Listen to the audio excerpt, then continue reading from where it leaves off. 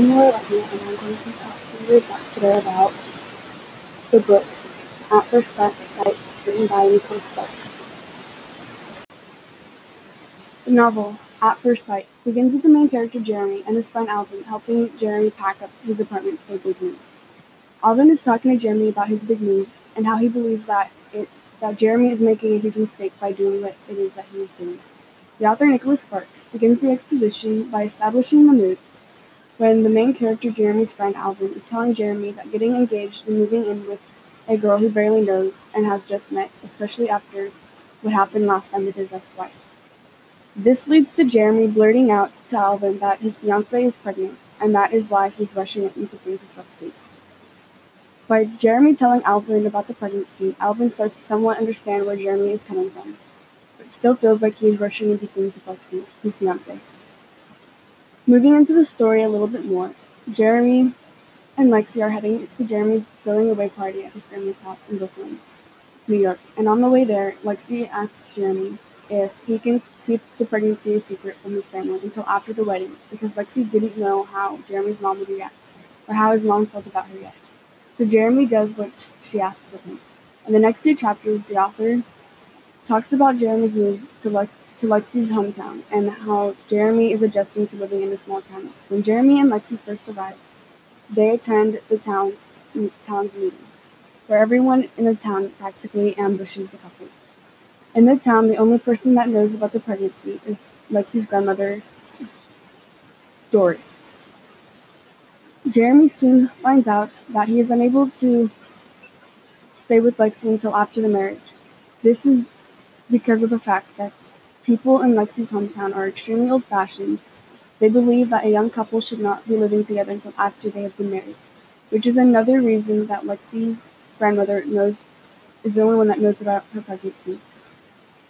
Lexi plans on not having the rest of the town knowing until after they have gotten married, so Jeremy has to stay with one of Lexi's friends that Jeremy believes doesn't like him that much. Jeremy, when leaving New York, was unable to manage to keep his job writing stories. However, in a place like Boone Creek, there isn't much internet for Jeremy to use to be able to research subjects for his articles, and Jeremy soon begins to realize how much he is struggling to start writing a story.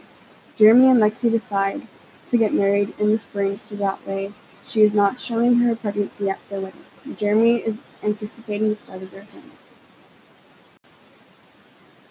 Towards the middle of the novel, At First Sight, the author makes it seem like, just as everything seems to be settling into a blissful pattern, Jeremy receives a mysterious email that sets off a chain of events that ends up testing the strength of Jeremy and Lexi's love. Rachel, Lexi's friend, feels like her boyfriend Rodney, a boy from Lexi's past, is still not over Lexi, and would probably be with her if Lexi weren't marrying Jeremy. One day, Jeremy finds Lexi sitting alone with Rodney, talking and holding hands. He immediately feels as if this was suspicious, but tries to tell himself that it was nothing. Later, Jeremy confronts Lexi about what she had done all day. When telling Jeremy what she did, Lexi fails to mention to Jeremy about seeing Rodney. Later on, Rachel runs off without telling anyone, leaving Rodney. Lexi cancels her dinner plans with Jeremy and says that she's going over to Doris's house, Doris being Lexi's grandmother, to talk and comfort her. But when Jeremy checks up on her, he isn't shocked to have found her car at Rodney's house instead.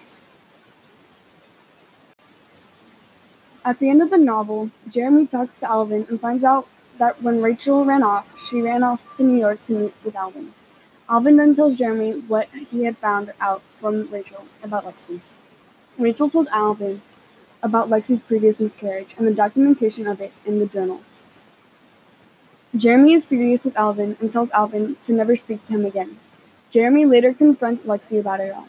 They ended up having a long talk about it all, and the both of them ended up admitting that they were both wrong. They ended up having a wonderful wedding a short time later, right where Lexi's deceased parents were married. Jeremy and Lexi go to an ultrasound appointment, which they learn that an amniotic band threatened their baby with possible deformities if it were to attach, or even its life.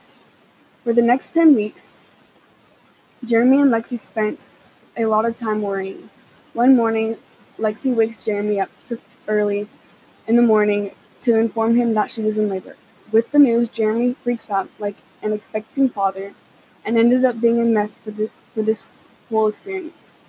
Lexi ends up successfully delivering her daughter. However, Lexi dies immediately after giving birth, leaving Doris and Jeremy a widowed parent.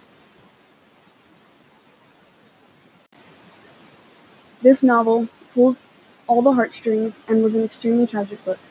I would definitely recommend this book to someone else. I enjoyed the book. I would rate it 9 out of 10, but that's only because the story took a while to develop and was a slow read. Thank you for listening to my podcast. Bye.